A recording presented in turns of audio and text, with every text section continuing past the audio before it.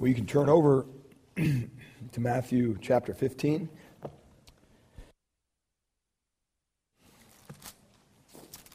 Matthew chapter 15. We're continuing our study through the Gospel of Matthew.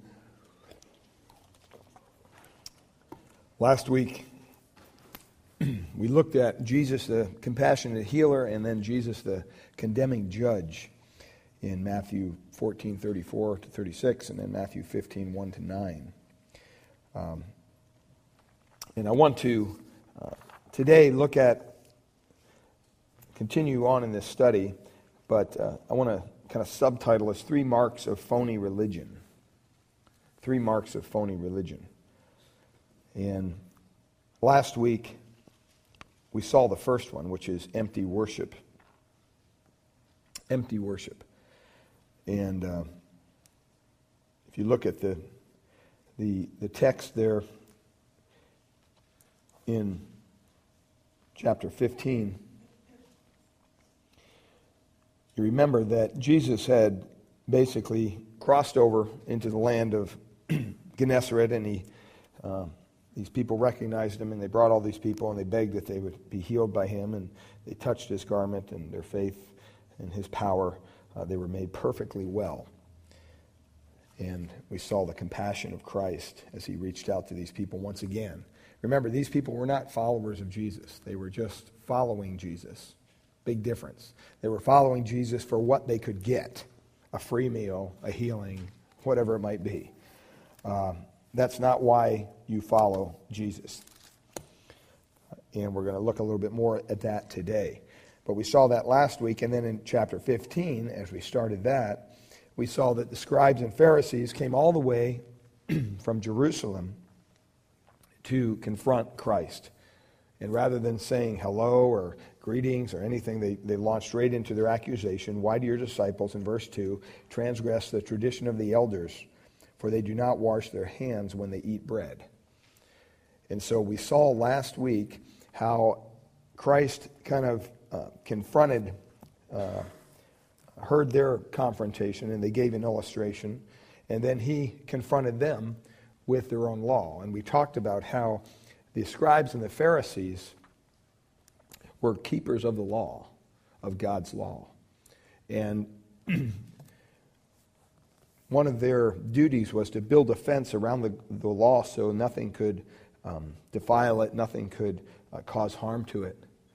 And unfortunately, what they did is they built this fence of their own rules and their regulations. They looked at God's word and they said, well, we can't keep this, let's make up our own. And so they come up with all kinds of oral traditions and oral laws and different rules and regulations. And they just burdened the people down with all of this stuff. And that's where the Talmud comes from. And we talked about the Midrash and all those things that they came up with. They had commentaries on their own law that they made up. These were not laws found in the Word of God. These were just things that they made up out of the blue, but maybe based on one of God's laws. But they just kind of made up their own rule book. And then they had to have a commentary to make sure that everybody understood what their rules were. So they had a commentary, and then they had a commentary on the commentary, and they had all this tradition piled on the people.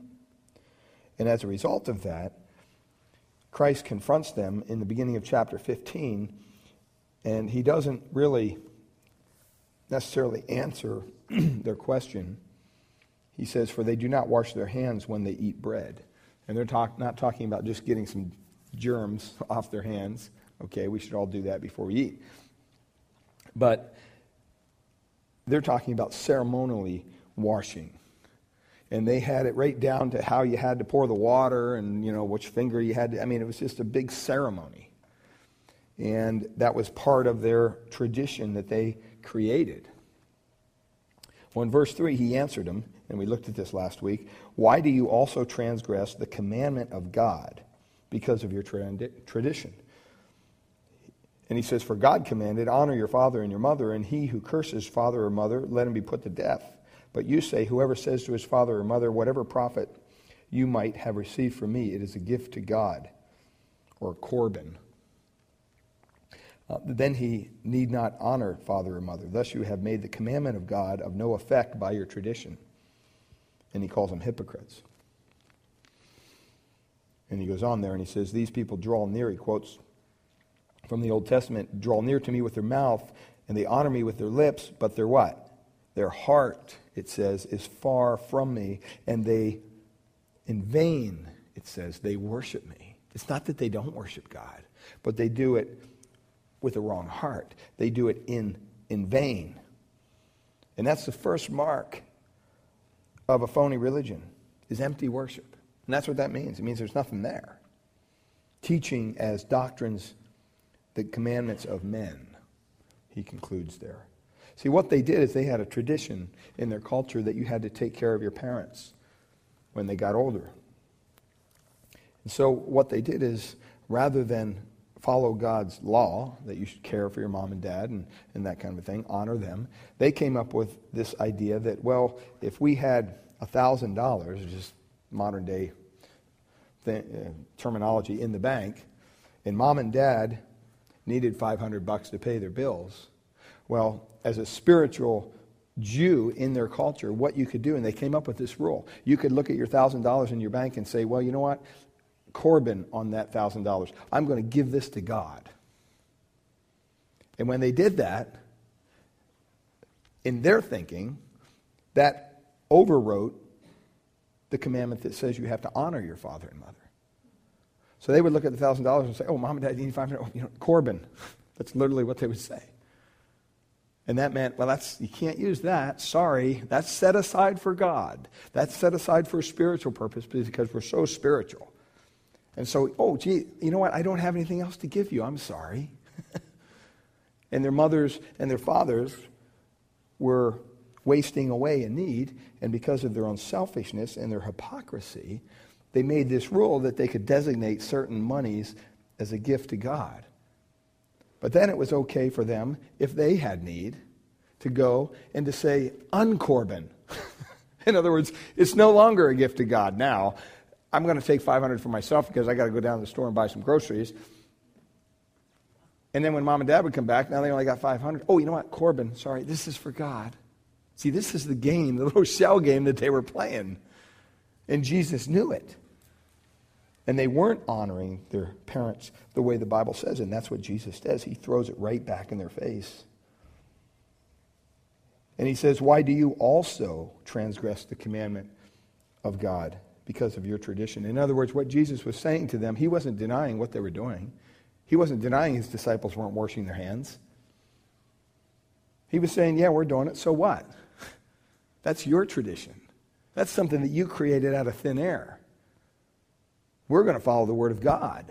We're not going to follow your meaningless traditions. That's what Jesus was saying to them. And they were greatly offended at it, as we're going to find out. And so in verse 7, you can read the other accounts in Mark and whatever and see how this plays out. But in verse 7, he calls them hypocrites. And then he goes on and he quotes from the book of Isaiah. Now remember, this is in front of people. These religious leaders were always coming to Christ, trying to mock him, try to catch him, try to push him into a corner and make him look bad in front of all the people so the people then would follow the scribes and Pharisees. But every time they did it, what happened? It backfired on them every time. And so that's where we're at this morning. And I didn't get to the marks of the phony religion last week, but the first one is that empty worship. You know, when we come here on a Sunday morning to worship the Lord, what's in our hearts? You know, are we thinking about the 49er game? Are we thinking about what we're going to eat for lunch afterwards? Are we thinking about how we're going to pay our bills? Are we thinking about our kids? Are we thinking about our relatives who are in trouble? What are we thinking about? Or have we taken time on a Saturday evening to prepare our heart to come together with God's people and to worship Him? That's what we should be doing as Christians. See, this isn't, you know, we look at the Sunday morning worship kind of as the cherry on top of the sundae, you know, and that's really not what it's to be. This should be a time where we come together as believers and we share what great things God has done throughout the week, or we share the burdens we have, or we share the concerns we have. Let's be transparent about it and just Let the body take care of it. Let the body pray and let God work. But see, if we come here with just an agenda of getting a shot in the arm with a sermon, or gee, I hope they sing the song I like, or whatever, that's empty worship. Because worship is not getting from God. That's not what worship is. Worship is giving to God. See, the problem with our churches today is everybody comes in the back door and they sit down and they're going, what am I going to get today? Let's see. And they start grabbing stuff. And they just fill themselves full, and then they go out, and then they come back the next week and they do the same thing over and over and over again. That's empty worship. You come here Sunday morning charged up, ready to minister to the body, ready to reach out to that visitor, ready to reach out to that lost soul, and to really see God use you in ministry. That's the kind of worship that pleases God. It's not just a superficial like their worship was. They draw near to me with their lips, with their mouth, but their heart is far from me. Let me read the text that we're in this morning, Matthew 15, verses 10 to 20. When he had called the multitude to himself, he said to them, hear and understand. Not what goes into the mouth defiles a man, but what comes out of the mouth. This defiles a man. If you have a marker, mark those words, defiles. There's 5 times he mentions the word defile here. Verse 12, then his disciples came and said to him, do you know that the Pharisees were offended when they heard this saying? But he answered and said, every plant which my heavenly Father has not planted will be uprooted. Let them alone. They are blind leaders of the blind. And if the blind leads the blind, both will fall into a ditch. Then Peter answered and said to him, explain this parable to us. So Jesus said, are you also still without understanding? Some translations say, are you so dull? Verse 17, do you not yet understand that whatever enters the mouth goes into the stomach and is eliminated? But those things which proceed out of the mouth come from the heart, and they defile a man. For out of the heart proceed evil thoughts, murderers, adulteries, fornications, thefts, false witnesses, blasphemies. These are things which defile a man. But to eat with unwashed hands does not defile a man. Do you see how many times that word defile appears in this text? 5 times. Basically means unclean. It means to be impure. It means to be polluted, you might say. You see, and this is the second mark of a phony religion. That it's run by people with polluted hearts. It's run by people with defiled hearts. They may have all the garb on and they may look real spiritual, but you know what? In their heart of hearts, they're defiled. They're dirty. They're foul. In the New Testament, that word is used over and over and over again. It's used over and over in the Old Testament as well. In the Old Testament, it appears 225 times. In Psalm 119, verse 1, it says, blessed are the undefiled. James 1:27 calls for us to have pure religion, undefiled. In 1 Corinthians 8:7, Paul wants us to avoid a weak and defiled conscience. In Hebrews 12:15, it says we are commanded not to be defiled by the root of bitterness that springs up within us. 1 Corinthians 3:16 and 17 says, do you not know that you are the temple of God and that the Spirit of God dwells in you? Have you ever thought about that? Just stopped and pondered that thought? The Spirit of God, the same power that raised Christ from the grave, dwells within us. He says, if anyone defiles the temple of God, God will destroy him. For the temple of God is holy. He says, which temple are you? In Revelation 3:4, our Lord prays for the faithful few in the church of Sardis, and he says, they have not defiled their garments, so they would walk with him in white because they're worthy. And in Revelation 14:4, it says, we listen to the song of praise offered to the Lamb of glory, and it's sung by those who were not defiled. In Revelation 21, we see a beautiful picture of heaven, that one day when we enter there, nothing will be allowed to enter that can defile. What a glorious place. So as believers, the Bible says that we are to be like Christ. We're supposed to be little Christ. We're called Christians. That's what that means. And the writer of Hebrews describes in Hebrews chapter 7, verse 26, that we are to be harmless, holy, undefiled. God has clearly called us to live an undefiled life. Would you agree with that point? Very clear. God has called his people to be pure, to be clean, to be holy, to be undefiled, to be spotless, to be unspotted by the world. And if we're to be undefiled and unpolluted, then we must understand what this defilement is and how to deal with it. The Apostle Paul says that God wants to present to himself a chaste virgin, a pure church. He told Ephesians, in the letter to the Ephesians, that the Lord wanted a church to be spotless, without blemish or blameless, it says. So if God calls us to be undefiled, if God calls us to be pure, to a holy life, then we must look at what it is that pollutes that holy life, what it is that defiles that holy life. And that's what we're going to see here as we look at this. Now, look at verse 10, because he says, when he called the multitude to himself.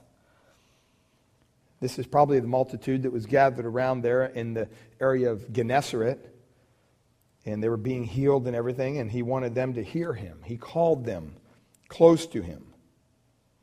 And he said, hear and understand. He was healing people. There was a big crowd. The Pharisees came, and they were probably standing away a little bit. The crowd was backed off. Let the Pharisees have their confrontation with Christ. But we don't know how many days he was actually healing in the land of Gennesaret before this actually takes place. It doesn't tell us. It's not like, oh, he's doing this 1 minute and then the next minute. There's some time here, according to the other Gospels. And so, in the first 9 verses of this chapter, the multitude was there, and the Pharisees had come, and they attempted to kind of discredit Christ in front of everybody, make him look bad. They had to confront him in verse 2 about the tradition. And then he shot back, why do you violate the commandment of God with your tradition? And he pointed out that their tradition was nothing more than a man-made rule and so forth. And then in verses 7 to 9, he basically ends up calling them hypocrites. And so the multitude is sitting there hearing all this. And they're standing there, and they don't know how much of we don't know how much of the Pharisees' conversation in total they were listening to. But obviously they saw what was going on. And so it says he calls them to himself, and he says, hear and understand. It's kind of like somebody saying, hey, come here, I want to tell you something. Come here. I got to tell you something. Have you ever had anybody do that? You think, oh, this is important. Now they're whispering. Come here. I'm the only one they're telling me in this crowd of people. They need to talk to me. It must be important. What do? You go over, and what is it? Well, let me tell you. And they start telling you something. And the reason that you make that effort to hear what they're saying is just because of the way they're doing it. You're thinking, this is something important. And that's what he wanted to get across to them. So he brought them to himself, and he said, hear and understand. I not only want you to hear what I'm saying, I don't want you to just hear these words. I want you to understand them. I want you to apply them. What he's about to say, you're going to see this, is monumental to them in their culture and in their religion. It was totally a new thought. And it applied a devastating blow to all the religion that they're used to. So he says, hey, listen, understand this. And it has the idea this isn't going to be easy for you to handle. This is going to be tough for you to grasp. You got to really start thinking hard. Put on your thinking cap. Remember in school they used to say that. I need you to put on your thinking cap today because we're going to be talking about something that you really need to think hard about.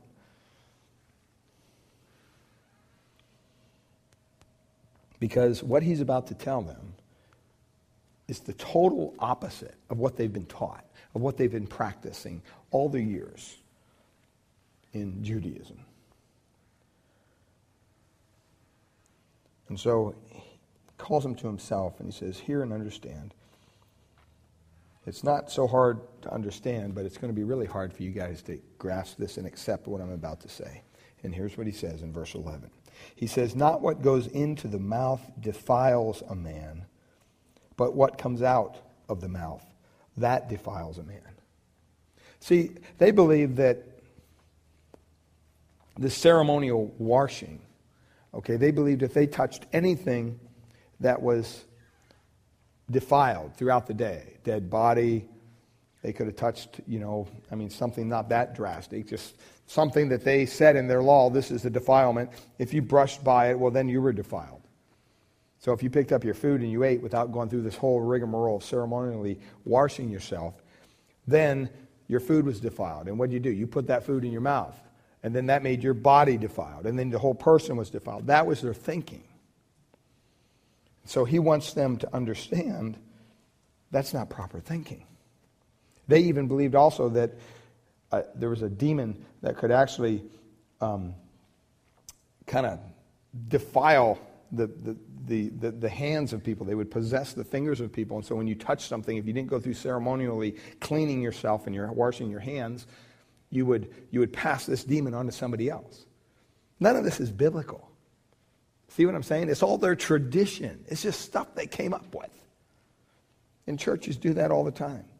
I think it was Spurgeon who said, if a church didn't have a service on Sunday at 11 o'clock in the morning, there probably wouldn't be any Christians. Because for years throughout the Christian church, when is church? Well, it's 11 o'clock.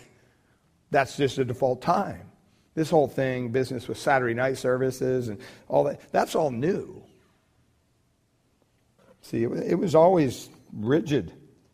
And see, we fall into those kind of traditions sometimes that overrule biblically what the Bible tells us.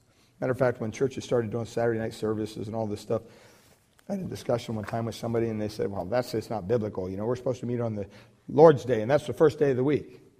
I said, I agree with that statement. We should meet on the first day of the week. But it also says in the book of Acts that they went, daily, house to house. So if you want to be real biblical, we should be having church every day of the week. Not just in the church building. We're coming over to your house, and then the next night we're going to the next people's. Wow, no, wait a minute. They don't want to hear that. See, we think if we just do our little Sunday morning service and then we do a Wednesday night service, that we've kind of fulfilled our obligation. And so, if we can squeeze everything spiritual that we have for the week between 10 and 11:30 on a Sunday morning, then we can walk away guilt-free thinking, yep, went to church this week. Whatever happened to Sunday's the Lord's Day? The thought of, do we just give them a couple hours? Or do we give them the whole day? A lot of churches have Sunday night service. A lot of churches come back together Sunday night for worship, for Bible study, for teaching. You're all looking at me kind of scared right now. What's he going to say next? Well, they do. But you know what? We kind of get rid of that guilt because, we're so busy. We just have busy lives and got hard work. And, it's the West Coast and it just doesn't work here. We need to pray about that as a church. I'll just leave it there. But don't think for a second you come Sunday morning and you do a little care group in the middle of the week, you fulfilled your obligation to God. That's all I'm saying. It's a day-by-day thing. We can't invent these traditions and they overrule what the Word of God said. It should be a joy for us to gather together as believers whenever the opportunity comes. And so Christ brings up this point and he says, listen, what goes into the mouth, not what goes into the mouth defiles a man. In other words, you can't get defiled by putting something in your mouth. What are you people thinking? That's ridiculous. He says, what comes out of the mouth, that defiles a man. It's very simple. It's a very simple statement that he's making. He's saying defilement is a matter of the heart. That's where he's going with this. It's not a matter of what's outside you. And the Pharisees come along and they say, well, how dare you eat this food without going through the ceremonial cleansing? Oh, goodness gracious. You eat with defiled hands, and therefore you eat defiled food. And you take it and you defile your body because you haven't gone through the ceremonial washing. And Jesus is just saying, you know what? I don't agree with your tradition. It's not biblical. It's not found in the Bible. What you're saying is something that you made up on your own. And what he's pointing out to them, very simple, is that you can't be defiled by eating something. That's ridiculous. It's not what goes in that defiles, that makes somebody impure, that makes somebody unclean. He says it's what comes out. That's the important part. I mean, the statement's kind of obvious. Jesus is saying the pollution and the defilement is not a physical issue. It's a spiritual issue. And see, the Pharisees and the scribes and the Sadducees, they never wanted to deal with the spiritual issues because they were caught up wanting every time. And so they always came to Christ, kind of confront him on the physical things. Well, do you believe John the Baptist was from God? Or do you believe this? And they made up all these crazy questions they would ask him, trying to catch him, put him in a corner. It's not a ritual matter. It's a moral matter. That's what Christ is pointing out to them.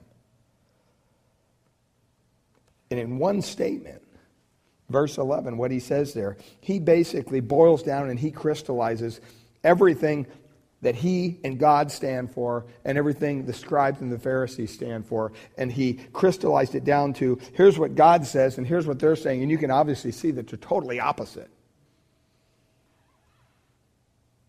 So in a way, he's telling these people, who are you going to follow? Are you going to follow the traditions of these religious leaders, or are you going to follow God's word? That's why he quoted from God's word, honor your father and mother. He always elevates the word of God, and he pushes down their outward religion and their outward traditions. In fact, in the New Testament, Paul says that they had a form of godliness, but they were impotent. There's no power. See, there's people even within churches today, that they have a form of godliness. They know all the language, they know all the lingo, they carry their big Bible, they do, dress, they play the part.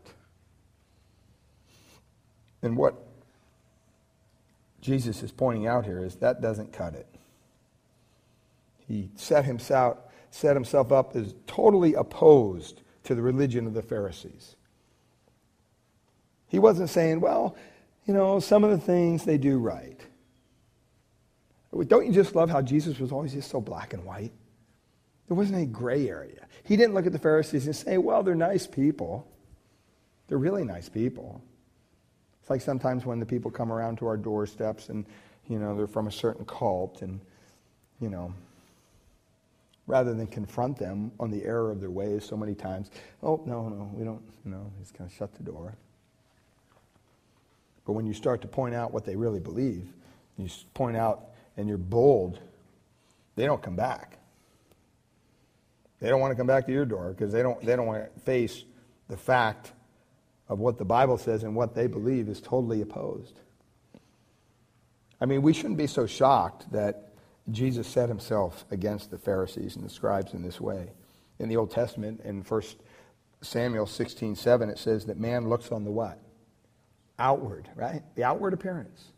That's what we do. I mean, that's just the default. But it says God looks at the heart. And that's where the critical issue lies. And it's been said over and over and over in the Old Testament. And Jesus basically says the same thing. He says, you know what? It's not what comes out of your... It's not what goes into your mouth. It's what comes out of your mouth. That's what defiles you. That phrase there, that which comes out of your mouth defiles a man. If you look over in Mark chapter 7, verse 15, it's the same account, basically. Chapter 7, verse 15 of Mark, he says this, there is nothing that enters a man from the outside which can defile man, but the things which come out of him, those are the things which defile a man. So he, once again, says very clear, nothing that you put in your body can defile you, but that which comes out. And Mark really gives the broadest perspective here on this whole thing. Because Matthew is kind of saying anything that goes into the mouth, but Mark says nothing that even goes into you. So he gives a very broad perspective. And Mark adds just a small word at the end of verse 19 there. Thus he declared all foods clean. I mean, that is unbelievable what Jesus is saying. He says, you know what? He's saying there's no more unclean foods. That's what he's saying. No more kosher, no more ceremonies, no more forbidden food. It's over. I mean, that would have, their eyes would have rolled back in their heads at this point, and they just would have started to convulse with what they were hearing Jesus say at this point. They couldn't handle it. Their whole life had been following this prescribed diet based upon clean and unclean. Not only that which was defined as such biblically, but then they added all their tradition on top of it. They had to abide by these certain diets and all these activities and eating, drinking, touching, all these things. And so they were living by all these external rituals. And Jesus came along with one statement and basically shattered the whole thing. I mean, that's what religion is, right? Religion is man's attempt to come up with a way to reach out to a holy God. That's what it is. And I just want to tell you, if you put, generally Christianity is called a religion. But I'll tell you this, there's no other religion other than Christianity that can change the heart. You can go to any other religion and they'll give you a book and they'll give you a manual and say, well, here's what we do in our religion. Here's the things we do. We can't eat this, we can't eat that. We worship on this day, we worship that. When the clock strikes 12, we bow in prayer to this direction. They can go through all this stuff. But Christ and Christianity is the only religion that says, you know what? It's not about all that stuff. It's about a change of heart. Because the Bible says the heart is wretched. Okay? And theirs, scribes and the Pharisees here were particularly wretched. They were filled with hate. They wanted to kill Christ. I mean, here's a man that all he did was help people. And they wanted to kill him. Why? Because of their tradition. He stood up against their tradition. Because they were going through all these external ceremonies. Why did they feel so strongly attached to these external issues? Most of the people that fall in this category do. Most people who have empty worship in their life, most people who have a polluted or a defiled heart, fall into these two categories. They feel so strongly and they hold on to external things. I go to church on Sunday. I read my Bible. I do feed the homeless. And they hold on to all these things when you ask them about their spirituality. Where did all this ceremony and ritual and washings come from in the first place? Well, in fairness to them, let's say this. I mean, it started with the book of Leviticus. That's where it started. If you go back and you read the book of Leviticus, you'll find a long list of ceremonial observances that they were required to follow. There's a list of animals that they couldn't eat. There's a list of animals that they could eat, birds and so forth, all kinds of things. The way they were to cook describes all kinds of things. There's a mass of ceremonies in the Old Testament. So in fairness to them, they just didn't dream this stuff up. They gave what God gave them, and then they polluted it with their own traditions. For example, they were considered defiled if they had contact with the carcass of an unclean animal in Leviticus 11, or with any carcass in Leviticus 17, or by eating a carcass in Leviticus 22. If they came into contact with any kind of abnormal issue coming from a bodily organ, in Leviticus 15 they were considered to be unclean. Woman going through the process of menstruation, they were unclean. They were unclean after childbirth. You couldn't touch anybody with leprosy. I mean, it goes on and on and on. And these were regulations, these were rules that God gave them. And they had them all, and they looked at them, and they made them ceremonially unfit. But I challenge you to go back in the Old Testament.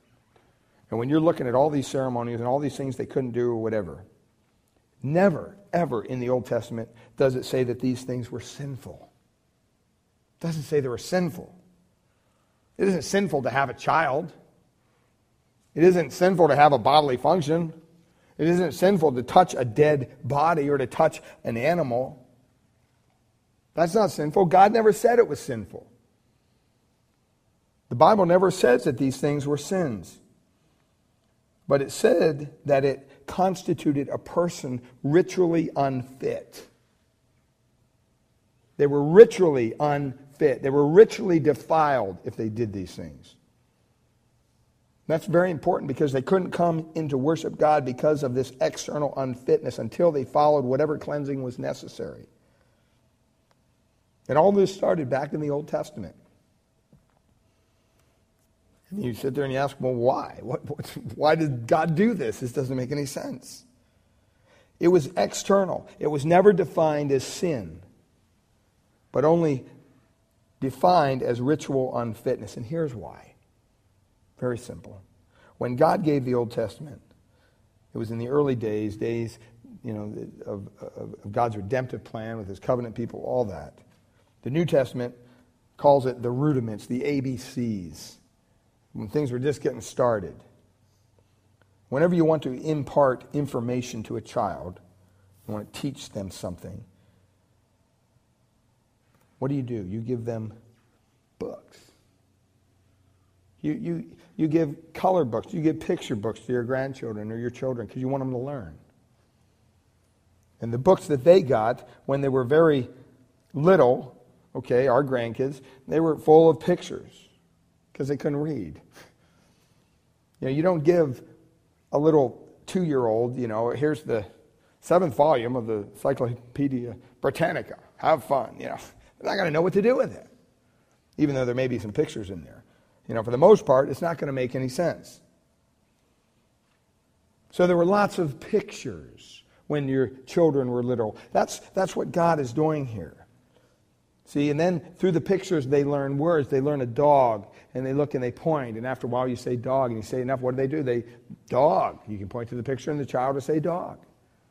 And then eventually you can write dog on a piece of paper, and you dog, look at the picture, dog, yeah, and they get it. And pretty soon when you write the word dog on a piece of paper, they say dog. They can read. That's how information is passed on. So God is saying, do you see how you cannot come into my presence to worship me physically when you are ceremonially unclean? God does not want us to come to him with a heart that's impure. So he gave them pictures along the way. The whole ceremonial process is basically a giant picture of what God wants on the inside.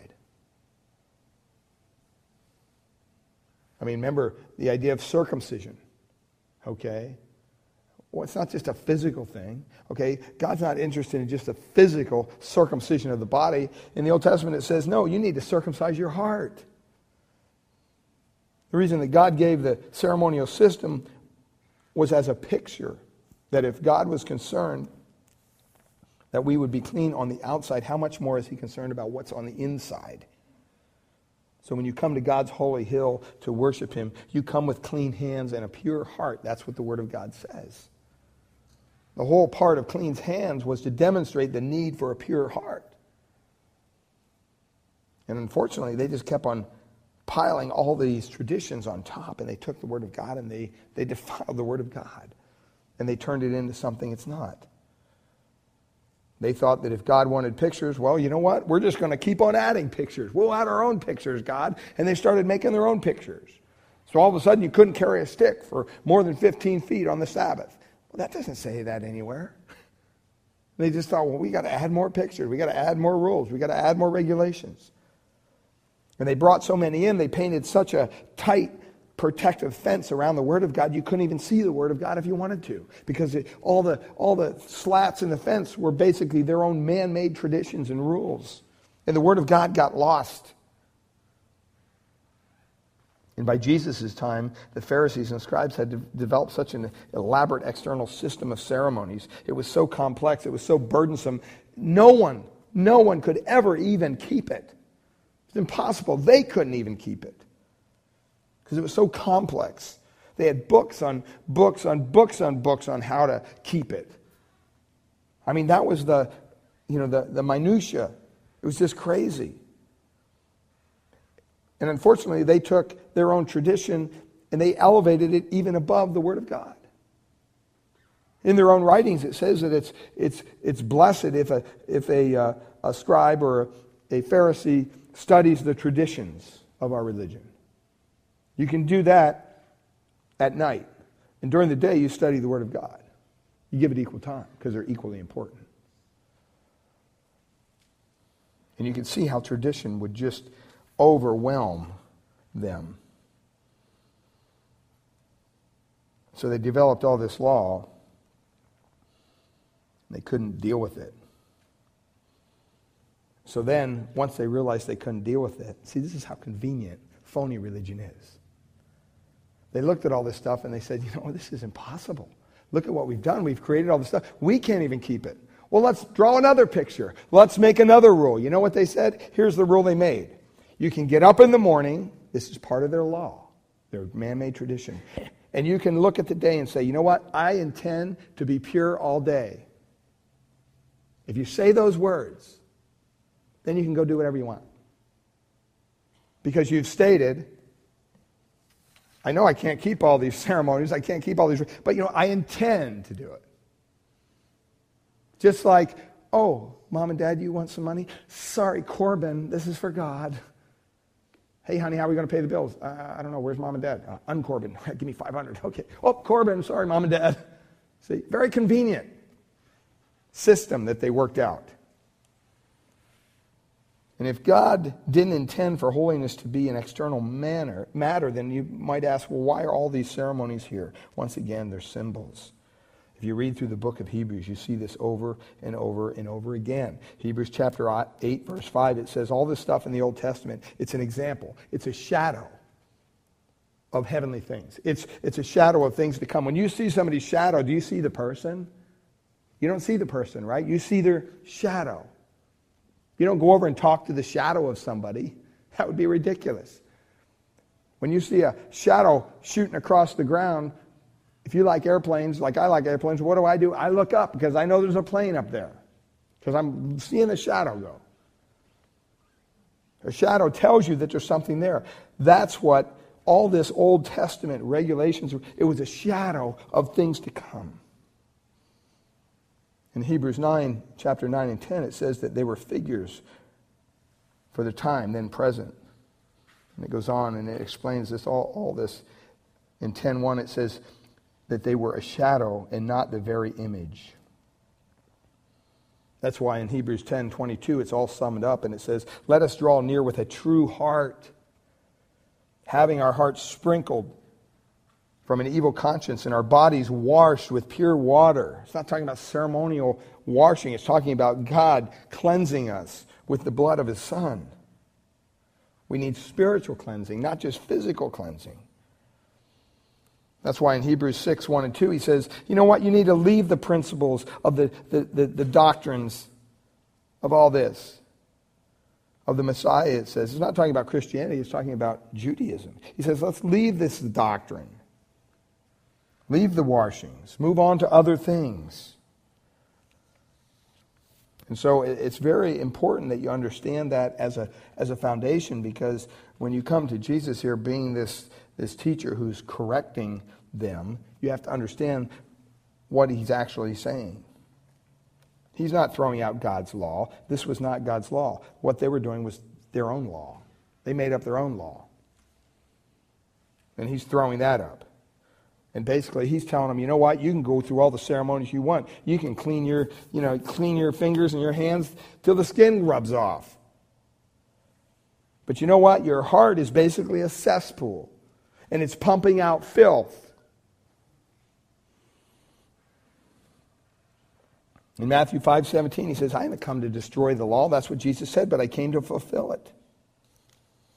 And so we need to understand what defiles the heart. And that's what he points out here. He says, come here, I want you to hear something. It's not what goes into the mouth that defiles a man. It's what comes out. And look at his disciples here. Verse 12. Then his disciples came and said to him, basically a paraphrase, do you know you really just ticked off these religious leaders? He says, do you know that the Pharisees were offended when they heard this saying? I mean, what's Jesus supposed to say? Oh, no, why would... No, he knew. That was his intent. Confrontation. But he answered and he said, listen to this, every plant which my heavenly Father has not planted will be uprooted. Let them alone. You know what he's referring to here? Remember when we went through the parables?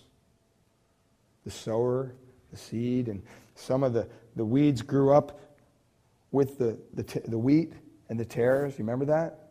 And they were saying, well, we got to go rip them out. No, let them alone. Why? Because you may rip out some good ones and some bad ones. It's not for you to discern what's a tare and what's wheat. That's God's decision.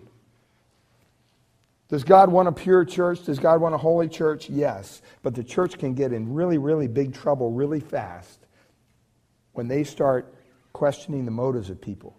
They start questioning just how spiritual somebody is by purely what they see on the outside. And that's all we can see. You can tell me you're a Christian all day long. How am I supposed to know? How do you even know that I'm a Christian? You don't know. You don't see my heart. You don't know. I can profess Christ. Big deal. There's people that go before Christ in the end time and go, hey, Lord, Lord. Remember that? Haven't I done this? Haven't I done that? We don't know what's in somebody's heart. That's why we can't make judgments on purely people's motives. Now, we can look at somebody's life. We can make certain judgment calls.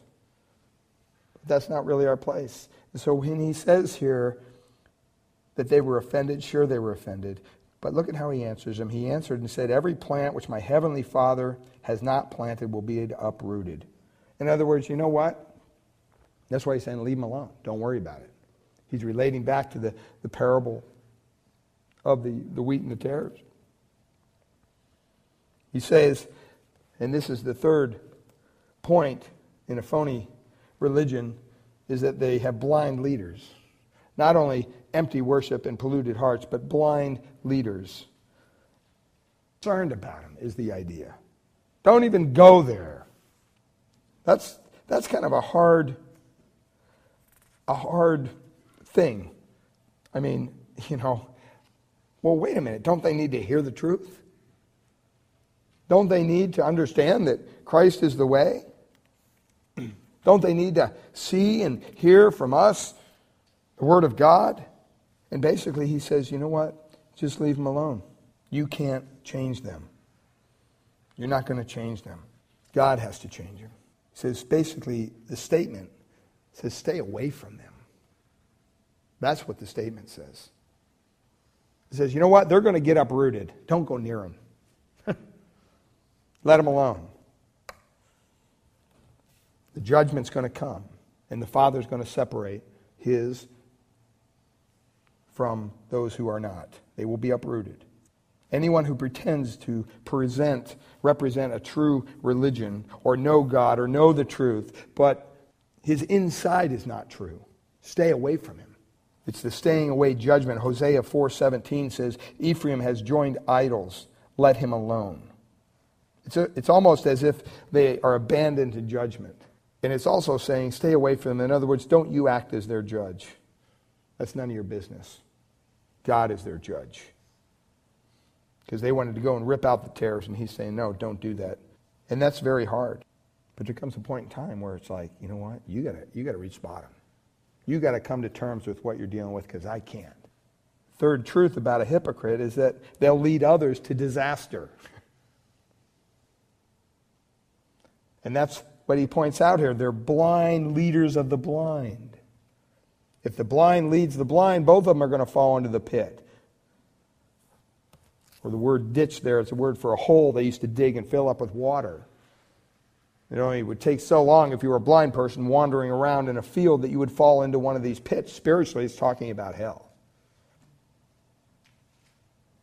And what Jesus is saying, you stay away from people like that. Not that you don't try to help, not that you don't give them the truth, but boy, they reject it. Turn them over. Stay away from them, because they lead people into the pit. And we need to understand that we're not called to expose ourselves to these kinds of people. Not in the name of anything. In fact, Jude says that when you come across such a person, you snatch them like a brand from the burning, lest your own garments be spotted. In other words, you don't want to get near somebody who's dealing with this kind of stuff. Whether it's a phony religious teacher, whether it's an alcoholic, whether it's somebody that has major issues and you've tried to help them, there comes a point in time where you got to say, no more. I'm going to pray for you. I love you. I support you in any way I can, but I'm not going to further your behavior.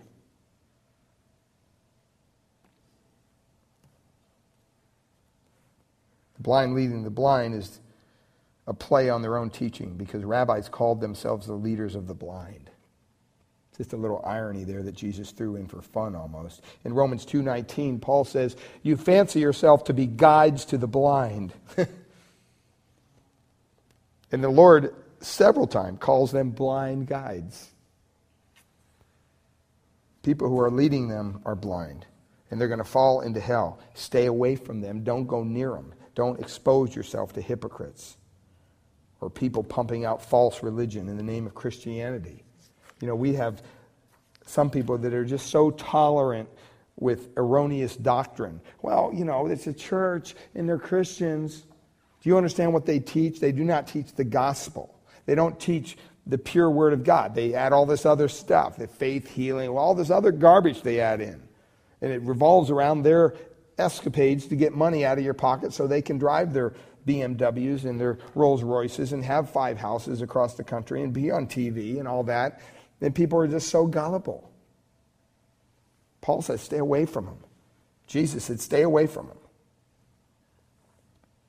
That's hard to do sometimes, but that's what we're called to do. He says, let them alone. They're blind leaders of the blind. If the blind leads the blind, both of them are going to fall in the ditch. In verse 15, Peter quickly answered him and said, explain this parable to you. He said, are you still without understanding? That word still there, also still, is a phrase never used in the Greek New Testament anywhere but right here. It means even yet. He's saying, with all that you know, and all that's been said, and all that's been done, everything you've seen, are you still not getting this?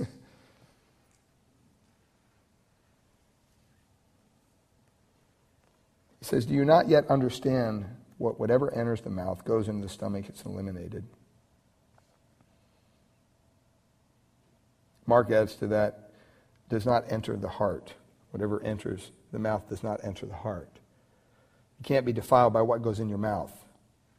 That's what he's saying, because it goes through the normal elimination process.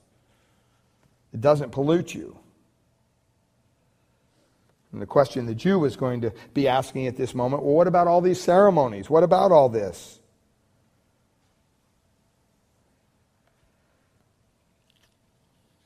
So he says, you know what? This goes in the stomach and it goes out the draft. It's eliminated. It's out. But, he says, those things that proceed out of the mouth, Mark says, out of a man, comes from the heart. That's what defiles. That word heart is not the physical heart, but it's called, we talked about this before. It's the inner self. It's the mind. It's the source of thought. It's attitude. It's the motive, the desire, everything. Just like we say, I love you with all my heart. Okay, I'm not talking about, the blood pumping. My heart goes out to you. We say words like that. We're not talking about the organ. We're talking about kind of our seat of emotions. And he lists them here. He says, here's what comes out. He says, but those things which proceed out of the mouth come from the heart, and they defile a man. For out of the heart proceed, and he goes through a list, evil thoughts, murders, adulterers, fornications, thefts, false witness, blasphemy.